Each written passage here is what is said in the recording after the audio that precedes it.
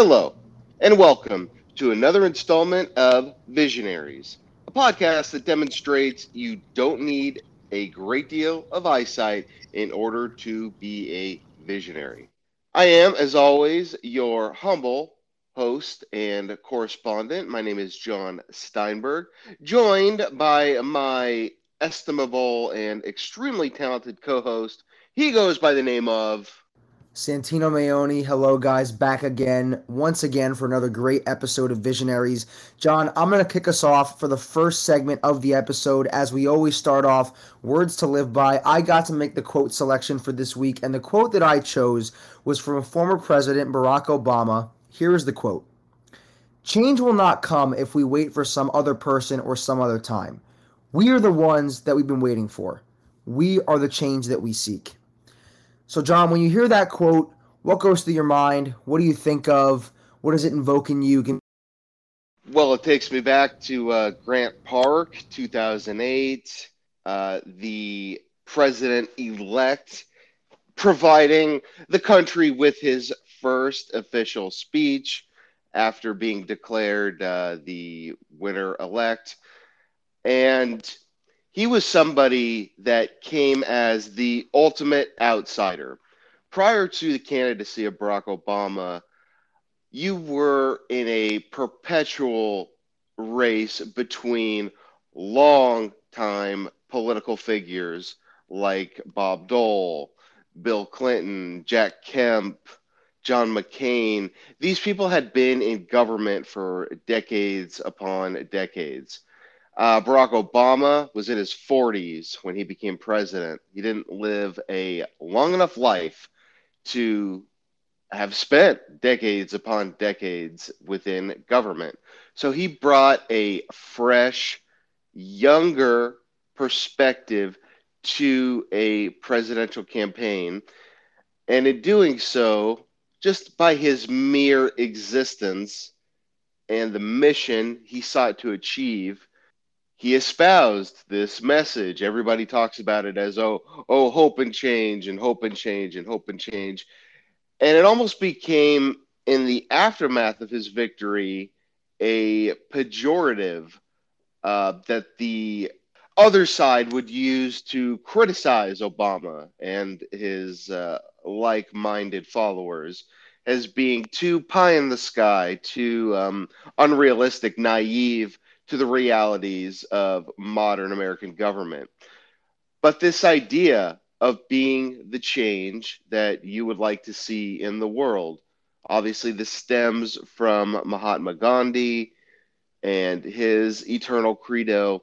But basically, it kind of goes back to the first time I ever saw the man who was to become president, Obama, speak at the 2004 Democratic National Convention, where he said, listen, if a skinny kid with a funny name from a different kind of place has a place in America for him, then it does for you as well. Something like that.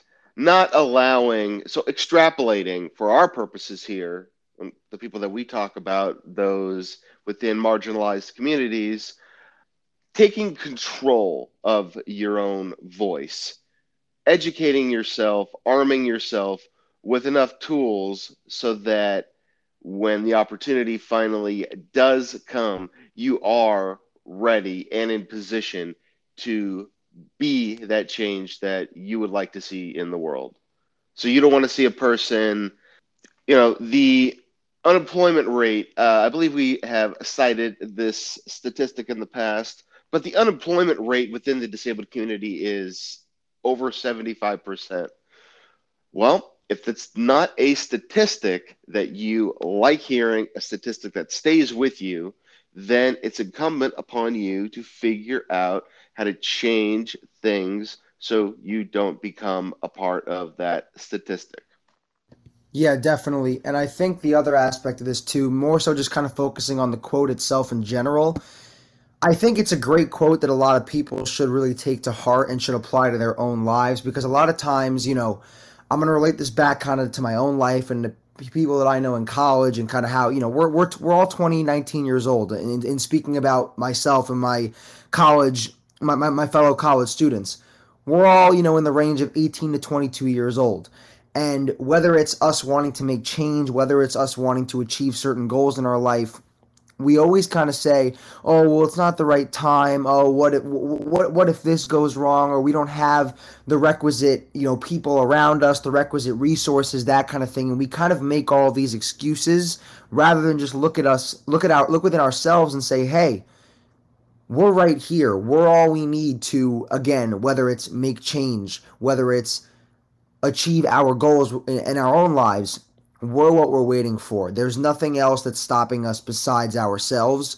You're all that you need." And I think that's kind of the point he was trying to make in the quote, at least one of the points. And I'm curious if you have any thoughts on what I just kind of referenced, but that's kind of what I took away from hearing when I heard the quote and read it initially. That's what I took away from it. Right.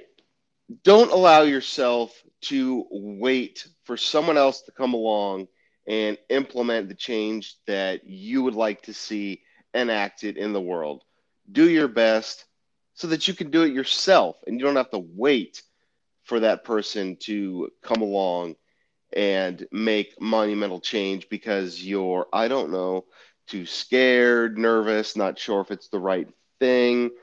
Sometimes those very practical, needling, anxiety ridden feelings need to be cast aside in order for you to make the best possible steps in your own life. And change is oftentimes a big part of that. It's hard to see it when you're younger, definitely hard to see it until you really start aging and really start kind of losing things and understanding the short nature of life. And in that short nature, why be the person who leads life as an eternal wallflower? Make an impact.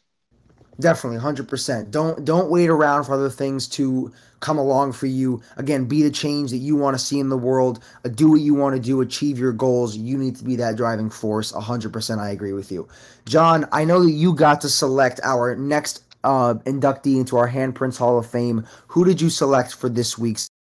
This week, we are going to be enshrining none other than one Florence Nightingale. When we think about modern day nursing, caring for our elders, caring for those in need with various ailments of all kinds and all sorts, the name of Florence Nightingale looms extremely large. A one time caretaker abroad in the 18th century, Florence Nightingale made an outsized impact with her, for the time, newfangled ideas for how to treat and work with patients. You see, medicine today didn't work like a medicine from 150, 200 years ago. It did require nurses and folks, doctors, nurses, principally nurses, honestly, to really set the standard when it came to treating patients. And it was Florence Nightingale who normalized the treatment of these injured or sick patients.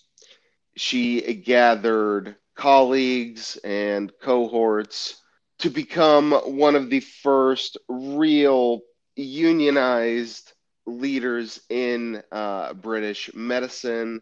Florence Nightingale taught the world to exude genuine compassion when dealing with both the disabled, the sick, and the elderly, and that rather than sort of banish them to large buildings where they were neither to be heard from kind of ever again, she wanted to get the most out of the life that her patients still had remaining.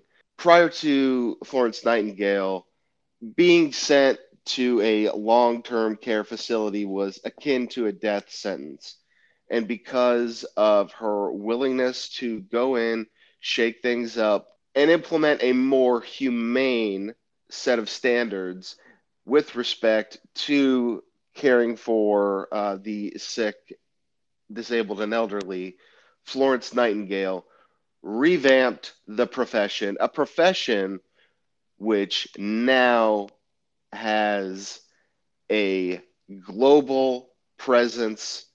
Every country around the world has some degree of caregiving, of their own version of a nurse. And in the United States and in the Western world, we happen to be blessed with folks from all across the globe who come and who dedicate their lives to treating others with dignity.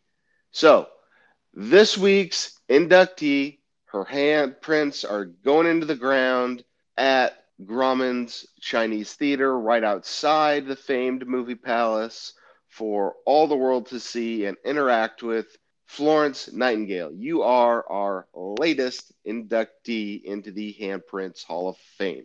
Santino, I know that this was my suggestion, so when I mentioned wanting to include Florence Nightingale, what were some of your thoughts?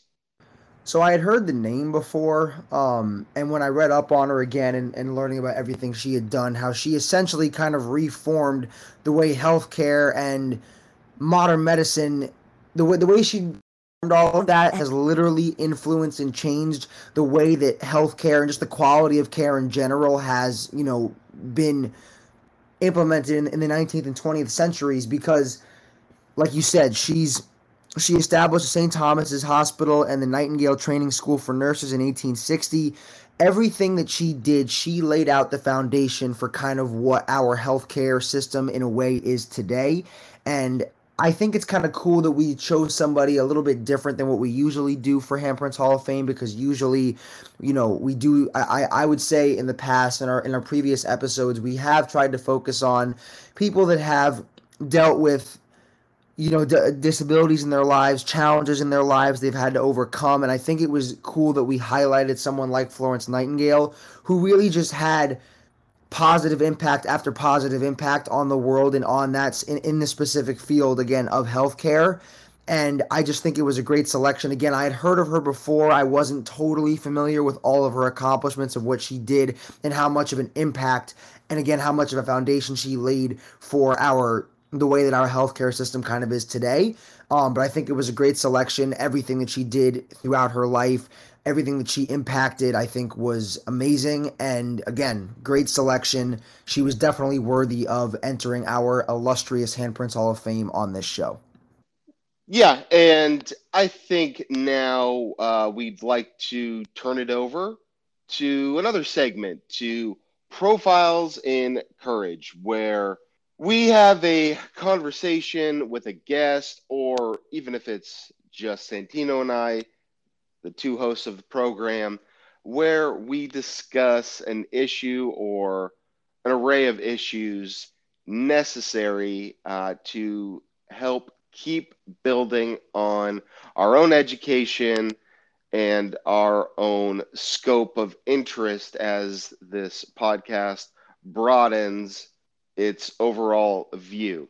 So, bearing one Florence Nightingale in mind, taking her contributions from the 1860s, before and after, I thought it prudent to have a discussion about what it's like caring for the elderly and disabled members of our own societies in the year of our Lord 2022.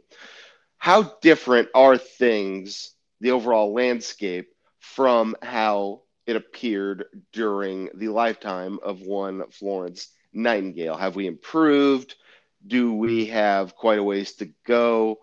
What are some experiences that perhaps we've had or we have observed as this continues to be an extremely pressing issue that affects almost every single family in the United States? And we are very much at the ground floor, figuring all of this out, trying to put standards in that will carry the day for generations to come.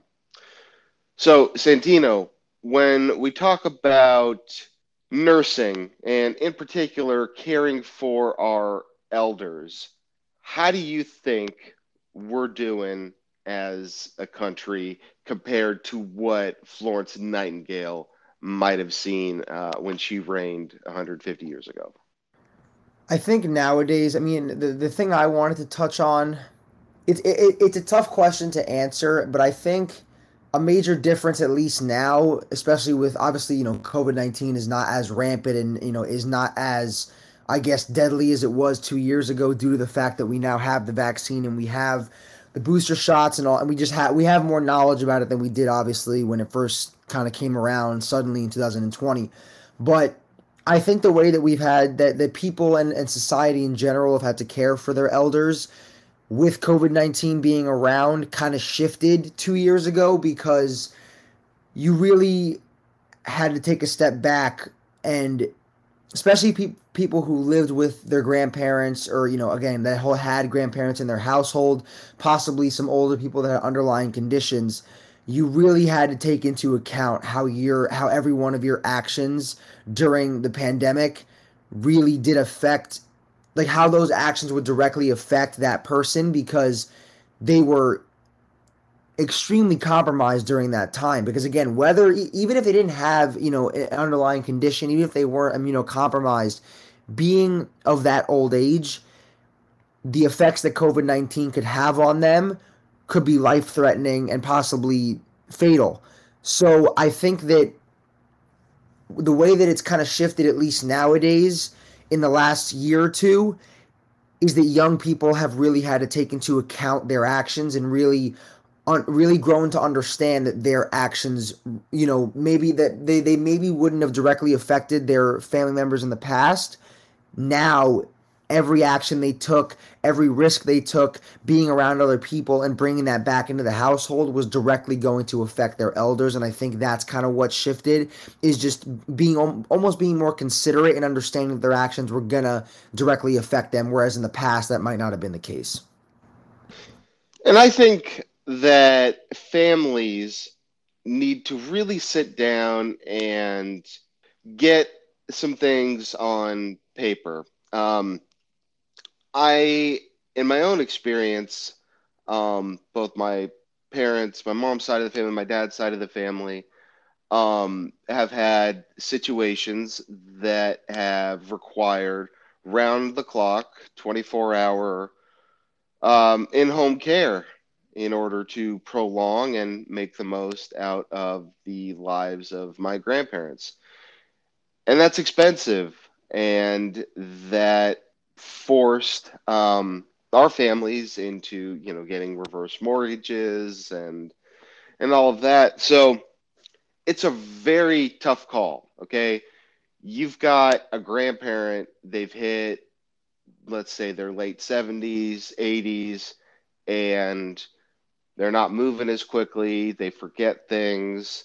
I mean, maybe they need help sometimes, washing up, putting on clothes.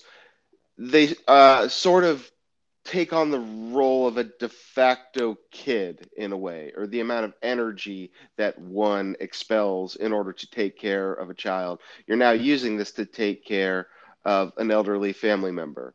Now, this can really be difficult for many American families.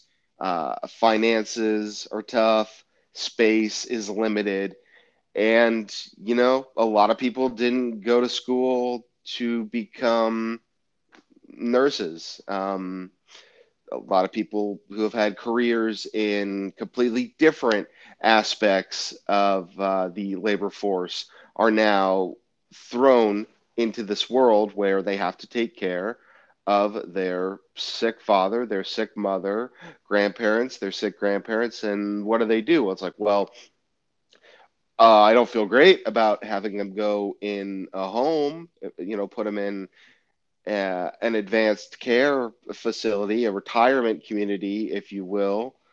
A lot of folks there's still a stigma a bit with retirement communities, with those places where the elderly reside.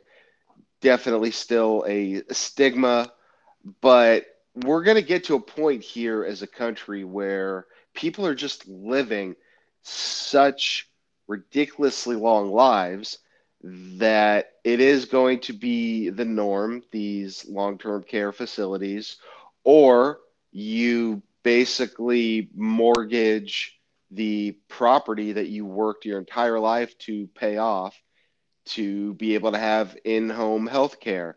As it stands now, I don't see a wonderful solution that would make all parties smile. I see those two solutions: going into a long-term care facility, or if you're so lucky that you own your home, to take out a reverse mortgage and then use that money to pay for an in-home caregiver. Um, but that being said, it is important to remember that illness and disability and the effects of old age, all of that was kind of stigmatized in prior generations. People were viewed as, oh no, okay, he's turned 75, take his license away. No, like put him in a home, take his license away. He is no longer a thriving, crucial member of our society. And thank goodness we're beyond those primitive ways of thinking. But we are in a tough spot for sure, with more and more people living longer lives, and with the financial implications being what they are. It is definitely a tough spot. Santino, maybe some of your thoughts on the prospects for this long term battle that we're preparing to mount in order to treat and care for our elderly and disabled members of society. Yeah, I've never really had that experience. I mean, just yet, because I am only 20 years old. I probably will eventually have that decision or experience of dealing with the decision of putting either my parents when they're older, or my, any of my grandparents, like at this moment in time, about having to put them in a care system, or an elderly home, as they're called. And I've had friends who have had to deal with this, of making that tough decision of like, oh, do we trust that care service to be able to provide for them properly? Do we want to even, like, almost, it sounds like weird to say it this way, but almost like give them up, as if like we don't want to feel like we can't take care of them. We don't want to like lose that interaction that we have, and kind of just give them up to these people that frankly they are strangers. And obviously that care unit is there to help them, it's there to support them, but it is a very, very tough decision going forward. I did agree with your point about how you're saying that people are only going to continue to live longer and longer lives as modern science continues to grow and develop and change. People will, and even just evolution in general, people are going to live longer and longer lives.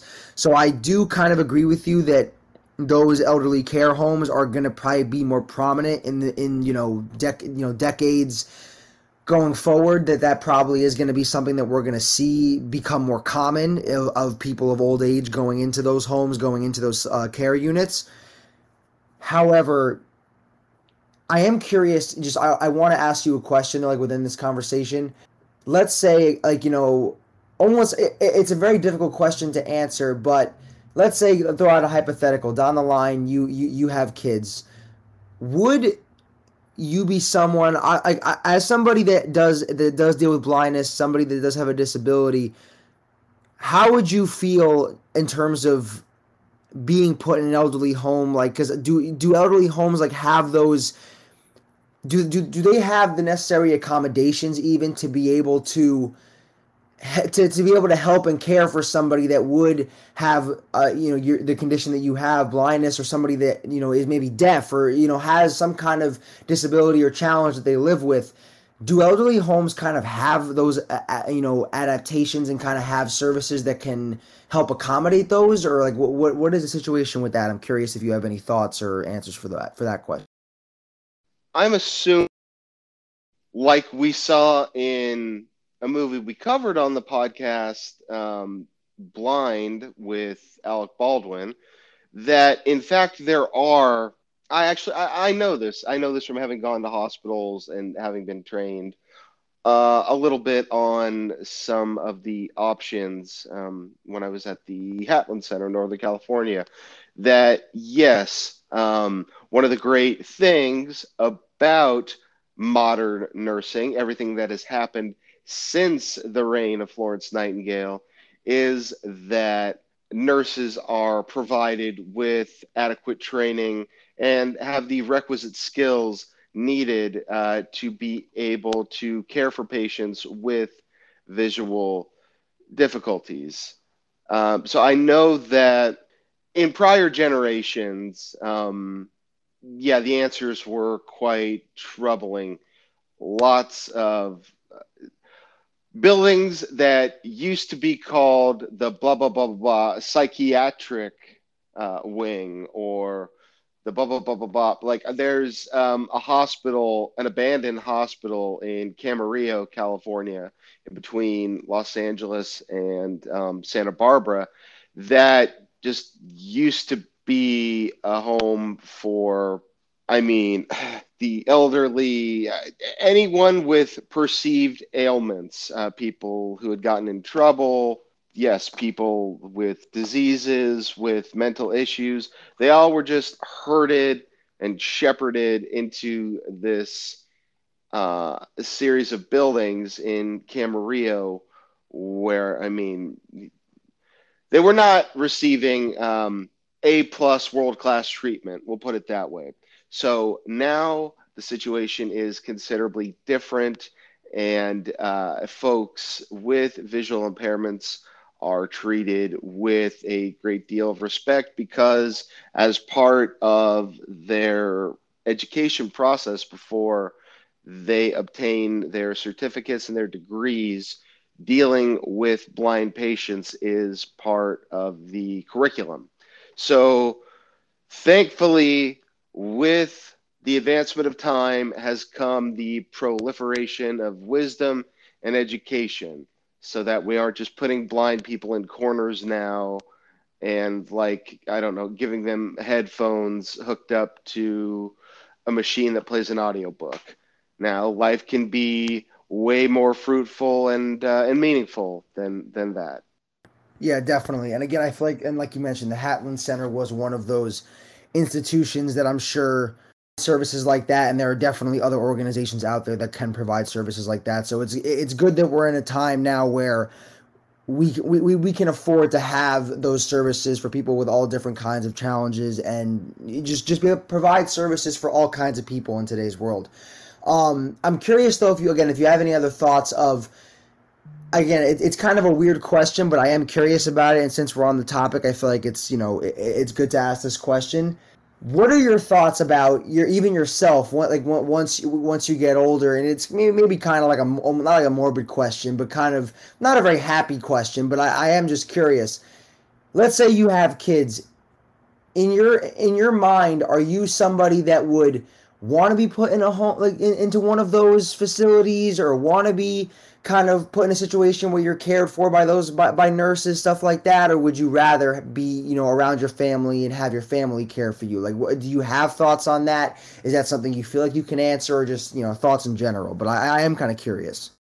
It depends on kind of where we are in life. Do my wife and I have, a teenage daughter who is looking at colleges and is trying to get out into kind of the real world, if you will, and explore her own passions and interests and decide kind of what she wants to do in life. I never want to be a burden. I mean, across the board, and I know for a fact that many who find themselves at an older age, they have one condition or another that requires help from others, that they simply just feel like a burden, and that gnaws away at your like personal confidence, your independence, your feelings of autonomy as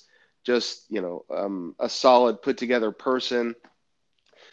And I hate having to feel that way for others. Like I'm taking away a life experience that somebody else could be having, but instead they have to, whatever, take me by the arm and walk me across the street because there are no stoplights and it is a real outdated crosswalk, something like that. So I'm of the belief that I've had a wonderful life and done many of the things that I wanted to do in life. And by the time I get to a certain age, I'll basically feel like, you know what, it is now somebody else's turn. Somebody else is on deck, and they need to get the most out of life that they can, as many experiences, all kinds as possible. And if it's really going to prove to be a dramatic inconvenience, then I would prefer to be in kind of a home. I don't want to be anyone's obligation problem. You know what I mean? So I know that others feel differently. Um, but if it were between putting this vast strain on my family by kind of having them take care of me, or, hey, come visit me once a week, a couple times a week, etc., I'll be okay because I got my chance. I had my chance to do what was truly important to me in life. And hey, like, it wasn't by choice. It wasn't for any reason other than this is just what happened. This was old age, and this is what old age can do to people. So before this happens to you, basically get out there and get the most out of your life, and then you'll be in this position. A little morbid, I guess. More morbid than I had anticipated that sounding, but I don't know. What do you think? No, that's why I was like when I asked this question, I feel like it was going to go towards there. But again, it's an interesting conversation, and it's I was just genuinely curious, and I feel like it was almost cool and just good for our audience to hear that perspective. I do feel like sometimes people will think about themselves first and almost go, yeah, you know what, like, I did all this stuff, like, okay, my family should take care of me, like, all that, all those kind of thoughts. However, the perspective you put it in of like, you know what, I got to live my life and do the things that I wanted to do. This is what happens, old age, and you're kind of almost in that moment of thinking, you know what, this is going to happen to you eventually too, and I don't want to in my old age take away the almost what you're supposed to experience, which is your life. You're supposed to go have those experiences the same way that I did. So before you're in the same situation that I am kind of now almost, I want you to go have those experiences and go live your life to the fullest. And I think it's a great perspective to have. And again, you said, oh, maybe it sounds morbid. Like I almost look at it, excuse me, as an amazing way of thinking and just kind of putting somebody else before yourself in that moment and saying, you know what, go live your life. Like this is not almost. I kind of think of it when you told that story about when you had gotten to go to the seminar with Al Pacino, and you talked about how instead of getting up and going asking him a question, you kind of just stayed there in the moment and you enjoyed getting to hear him speak and getting to be in his presence. And in that moment you decided, okay, this is not about me, like I don't want to make this kind of like bring it take attention away from Al Pacino. It's not exactly the same thing, but I think you kind of get the connection that I'm making, and I hope our listeners do as well, that you are not in this moment, or like again in this hypothetical, you wouldn't be taking time away from your family members. You wouldn't be taking, almost like trying to take time away from their lives of them going and living and doing what they want to do. you would be understanding, hey, this isn't about me at this moment. You get what I'm saying? Like I feel like there's kind of that correlation. That's kind of what I thought of when I was listening to you, kind of talk about that hypothetical point in your life, and I found it very interesting. And again, if you have thoughts on that kind of correlation and connection, if that really kind of makes sense, but that's where my head kind of went. Right. Well, for example, since we last broadcast, I went and shot a bow and arrow for the first time. Wow. I did. I don't even know I used a slingshot with a paintball in it. I had never, seriously, I feel like I'm 100 years old. I'd never done a slingshot. I'd never used a slingshot device Yeah. until last week. And I mean, as my wife and I like to say, you know, that's the stuff. Like, that's those kind of first time breakthrough incredible moments. Like, Hmm. those are the stuff, those are the things that we remember, that when we're out to dinner, a year later, 5 years later, something will happen and it'll trigger, like, oh my god, you remember that first time that we went out, and I got to do the slingshot with the Yeah. paintball. And so everybody deserves that, to me, to my way of thinking. Like, if I had one wish, it would be for people to lead fulfilling lives. I don't know about happy, because everybody's definition of happy is different, but fulfilling lives where they felt like, okay, look, none of us are sure kind of what happened before we got here. None of us are kind of sure what's going to happen when we're no longer here. But what we are sure of is this is something that we can do, and then thereby attach meaning to it, and make the most out of our lives. So that's always where the focus, I think, needs to kind of be with people. And I mean, it's not necessarily the most popular point of view, but yeah, once you are decidedly no longer in that range where you can get those kind of special experiences, um, then maybe you let other people have them. And, I mean, like, I've lived a lot of different kinds of lives. Ones where I was around hundreds and hundreds of people every day, ones where it was literally just me in a room. Now, when I'm living now with a wife, then when I was younger with parents, a family, et cetera, et cetera. That was all. I was living my life. And so everybody should have the good fortune as to be able to have the chance to do that. And then, when life gets extremely tough and you can't have those types of experiences, just shift your way of thinking. Maybe at that point, it's time to write your memoir. Maybe it's time to read the collected works of Mahatma Gandhi. Maybe it's time, any number of things are possible, but being conscientious, thoughtful, and considering yourself as only one of billions, I mean, kind of puts it all in perspective, a bit. It definitely does. And I think this was a very fruitful conversation. I think it was cool for our listeners because, again, usually we like to have guests on. We like to kind of hear or just, ask questions to our guests about their accomplishments. We've had Dave Stevens on the show. We've had people from different organizations, such as the Beatball Baseball League that we had probably like 3, 4 episodes ago. But I think it's cool to have these kind of conversations and just dive into different topics between the two of us because we both have very, very different perspectives on the world just based on how you said you've lived so many different lives with so many different people. I'm at a younger age than you are, so we've kind of experienced different phases of the world and different eras, that kind of thing. So I think it's very, very interesting, and I think it's good for our listeners to kind of hear us go back and forth with conversations like this and hear these very different, varying perspectives. I think so. I don't know if you agree, but I enjoy having these conversations a lot. Absolutely. And yeah, going to be having more of them. Yeah, and it's important when you have these conversations to be mindful, to be thoughtful.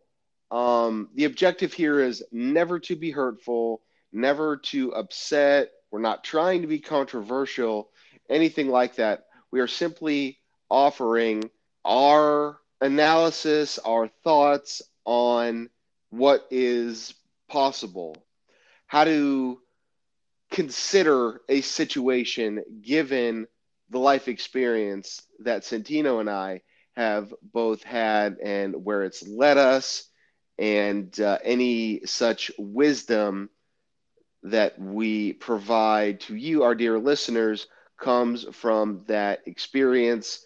So to cheapen that would be entirely unfair to the listening public. So you could definitely decipher kind of what I was saying earlier as, oh, wow, he believes that, like, oh, at 60, you should just go into a home and never be seen from again, blah, blah, blah. It's never that simple. It's never that easy. It's not what I was saying. The answer lies in nuanced, considered, thoughtful reflection.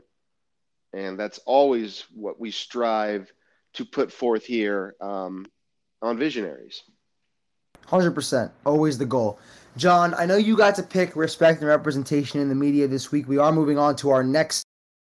Please inform our listeners what selection you made, what movie, TV show, what are we looking at today?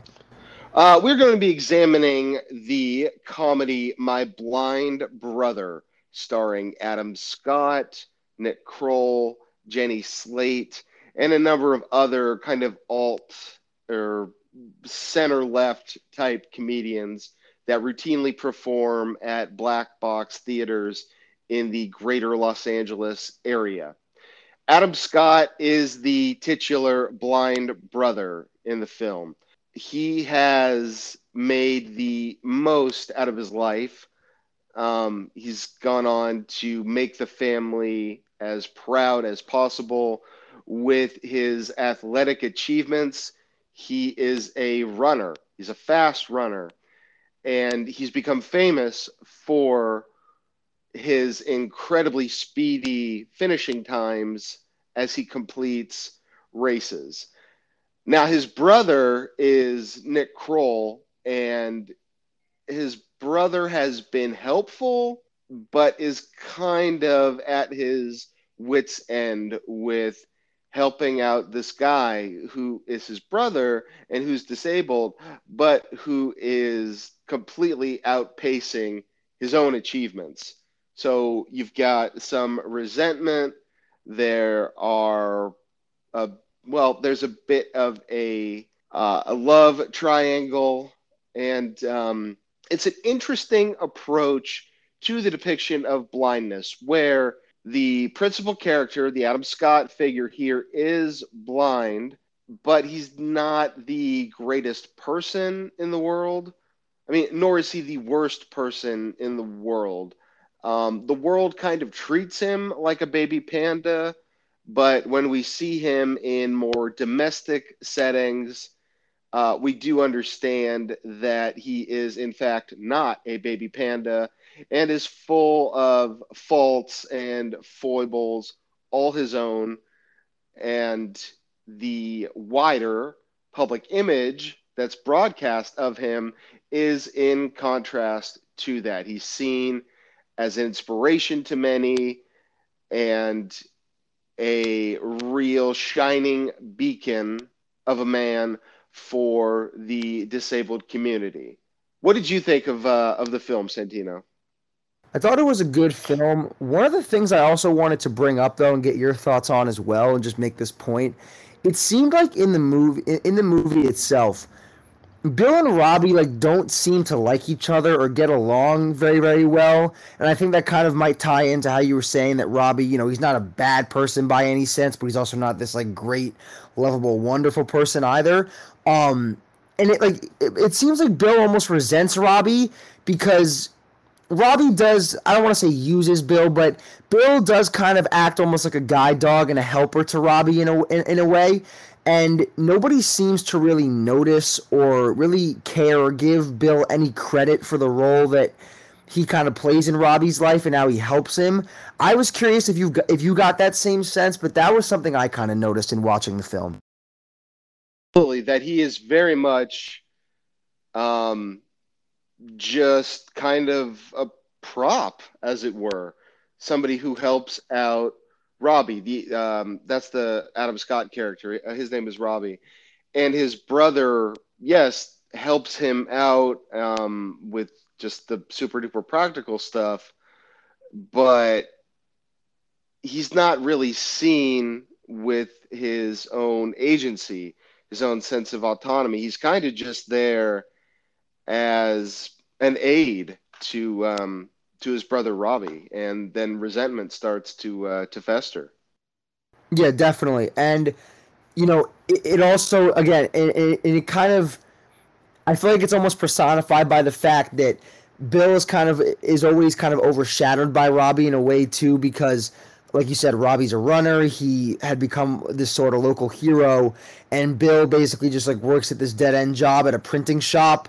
And again, like if he's not doing that, he's helping Robbie train for the next event and helping him kind of just become more and more of a, again, heroic figure within the community. So I think by kind of putting them on two opposite ends of the spectrum, and also by emphasizing the fact that Bill doesn't really like working out very much, doesn't really he hates to exert himself physically, that kind of thing. I feel like all of that together really just personifies that message of, okay, Bill is just there to kind of help Robbie out. He's kind of that pawn that you described, that kind of thing.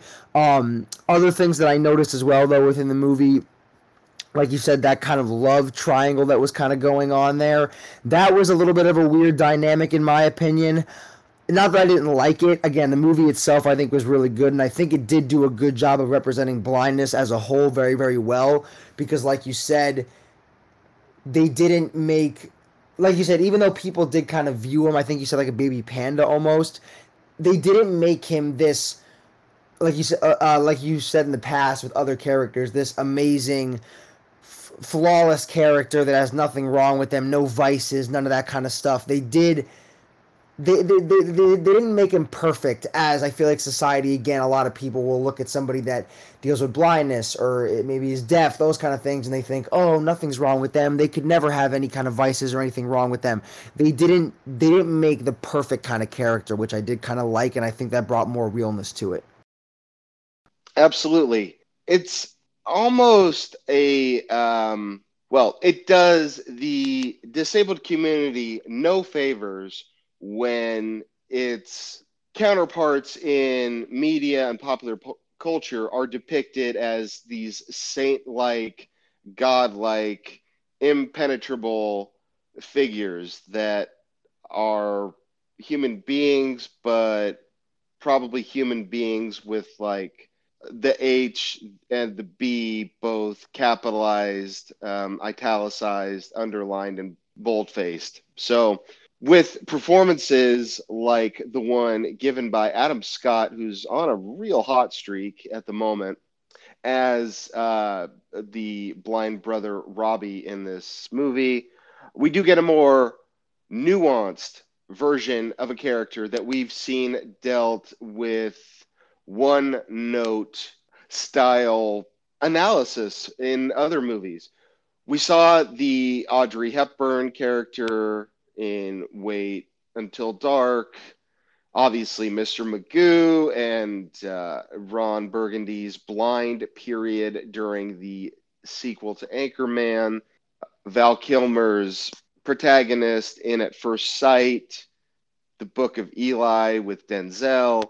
We have experienced a number of these visually impaired characters who have a real kind of one note quality, but that's not the case here. Adam Scott is formed, fully formed, and that's not always for the best, but in a way it is because that's what makes him a human. Folks with disabilities, visual, auditory, or otherwise, are not saints, just human beings dealing with what it is to be a human like everybody else. So initially, this was a movie that was on my radar. Because I wanted to crucify it, to be honest. Or, wrong choice of words, but I wanted to rail against it. It seemed like it was going to enrage me prior to even watching the film. It's like, hey, wait a minute, can we just not make fun of the blind brother? Can we? We've had the idiot brother, we've had the twin brother. Like we can do any other versions of the ne'er do well, messed up his life brother. Okay, but my blind brother, do we have to go there? And yet, I will say that I was wrong, and the depiction of blindness was thoughtful and absolutely reasonable in this particular film. So I think, Santino, we are in agreement on My Blind Brother being one that we can recommend to listeners. No, definitely. And again, like you said, I think the reason that we recommend this over some other movies is because they portray Billy, or no, sorry, Robbie. Sorry, I confused the two names. Robbie, they portray him as a real person and not this kind of fictional, like perfection of a human, if you will. So yeah, I definitely would recommend it people to watch. I think we're both in agreement there. Absolutely. So then that's going to take us to our final segment, connecting the dots, and inspired by the Braille typewriter, which is comprised entirely of dots. In connecting the dots, we like to take what we have learned and apply it to the outer world. So, those longtime Visionaries listeners will know that I just got married. My wife and I tied the knot officially in March after multiple years of courtship. And Lisa and I are doing incredibly well as a couple in our first few months of marriage. But we did have something of not a breakdown, but there's a reoccurring issue that consistently pops its head out into the open. And it revolves around my lack of being open or upfront about what happened during my day. So she'll come home from work at like 4:30 or so, and I am not sure how to tell her about all of the difficult things that happened while I was using public transit or out in the world. So for a long time, like let's say, okay, for example, yesterday I went to get her a birthday present. There was an issue getting to the place where I got the birthday present. There was an issue leaving. There was an issue at the next place I got where it was another item for her birthday, and on and on and on. And so after a while, rather than, she'll say, oh, honey, I did this today, I did that today. And like my overall goal will be, okay, I had to go to the South Bay to get tickets to something for her birthday that you can't get online, et cetera, et cetera. So my day involved going to San Pedro. It got to a point where explaining just exactly how challenging the stuff was seemed like it was getting very repetitive. I'd go, oh, well, I was waiting for the bus, and it was scheduled to come at 11:20. It ultimately didn't get there until 11:50, and when it got there, the bus driver said, "Hey, unfortunately, you're standing on the wrong side of the street. You need to be on the other side of the street." I said, "Oh my God." Okay, and when does the next bus come? I don't know, probably an hour. Okay, so I've already invested an hour standing in what I believed was the right spot for the bus. Turns out it was the wrong one. What recourse do I have but to go walk across the street and stand another hour for that bus that's going to take me from San Pedro into downtown Los Angeles?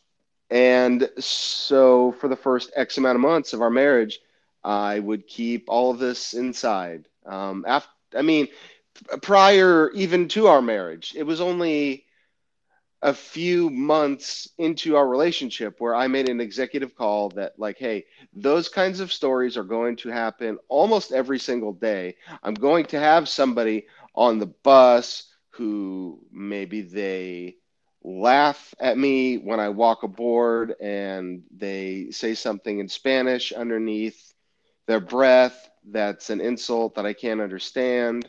Or when I walk on the bus, and I try to sit down, I can't see that there's a person in a wheelchair. So I begin, unfortunately, starting to sit on somebody in a wheelchair, and then they have to yell at me, and then I feel terrible about myself. All of these little things I never tell anybody. Um, the stuff that happens just to me out in the world, I really don't share with anybody. Because, yes, there are a ton of nice and caring, thoughtful individuals, but there are also folks that make life extremely challenging, even more so than it has to be. And so, with this tradition of how was your day? Let me tell you about my day. I was not carrying up my end of the bargain. And it took a number of painful conversations, difficult ones, ones that really only a married couple can engage in with the kind of safety and security necessary to get the most out of these conversations. But I finally started to say, listen, I'll tell you exactly what happened during my day if you're interested in hearing it. I used to just edit all of it out before you even got home so you would not have to actually hear it. But if you would like to, and then I'm more than happy to share. And my wife is big on sharing and transparency. And so the lesson here is don't keep it all bottled up inside. If you're with a partner and they tell you they really want to know what it was like, it's okay to feel reticent. It's okay to feel a bit trepidatious about doing it. But if you do feel safe and secure with the person, it's okay. Tell them. Tell them exactly what happened. If they want to know, let them know. And it's healthy communication, transparency, and being on the same page that, from my short experience with marriage, have been the best courses of actions at my disposal. So while it wasn't interesting to me to tell her about, oh God, and this happened for the millionth time, there was a person who came on to the bus, or there was a person who came onto the train, and they caused an incident and then the ruckus and blah, blah, blah, blah, blah. While that was not interesting to me anymore, it was to her. And respecting your partner, and your partner in many ways is your caretaker. So doing the respect of being honest with them. It's important. Yeah. Yeah, and Yeah. So, sorry, yeah. I was gonna say being honest is something that is key. Communication is something that is key in all relationships, whether it's with a partner, wife, girlfriend, family, anything. That is so important, and I'm glad that it's something that you have been able to, I guess, work on or adapt to getting better at, because it is almost freeing in a way when you can just kind of talk about what's going on, and even just in your day, simple things. I definitely enjoy doing that with my family. So just, I think the overall point, communication's key. absolutely. Folks are not mind readers. They have not walked miles in your shoes. And until they tell you that, hey, we don't have to go deep into the nitty gritty on what the public transit was like today, then yeah, tell them what they'd like to know. Because otherwise, it makes them feel like they are at, um, an arm's distance, that you do not want them to come any closer, and it can feel alienating to that person. So if they ask, tell them the answer. Just be open with them. That's the overall message, is that just don't close them out, don't shut them out because of the fear that you might have. And I'm talking to the listeners when I say this, that if you do have that fear of being open and honest, try to, build that trust with somebody and be able to have that relationship where you can talk about it if they want to know. And don't expect them to just know things if you don't tell them, because like John said, we're not mind readers. People just don't magically know everything that's going on with you or how you feel about certain things that went on in your day. And if they're asking, they want to know. They're not just asking you for the sake of asking you. At least I would hope not. I don't think so. But the overall point is just communication, and being honest and open is key. That's right. Absolutely. Yeah. So I think that's where we're going to leave it for another installment of Visionaries. Santino, how can the good folks find us out there in the great wide world? Yeah, guys, hop on our Instagram. Go look us up at Visionaries. You can give us a follow there. If you hit the link in our bio on our Instagram, you will find all 17. This will be our 17th episode. All of our episodes on Spotify and Apple Podcasts. You can send us a DM. We'll be posting updates. You can like those images. You'll see our photos. All of our updates on our content when it is posted. And just send us a DM if you have any thoughts, concerns, comments, anything.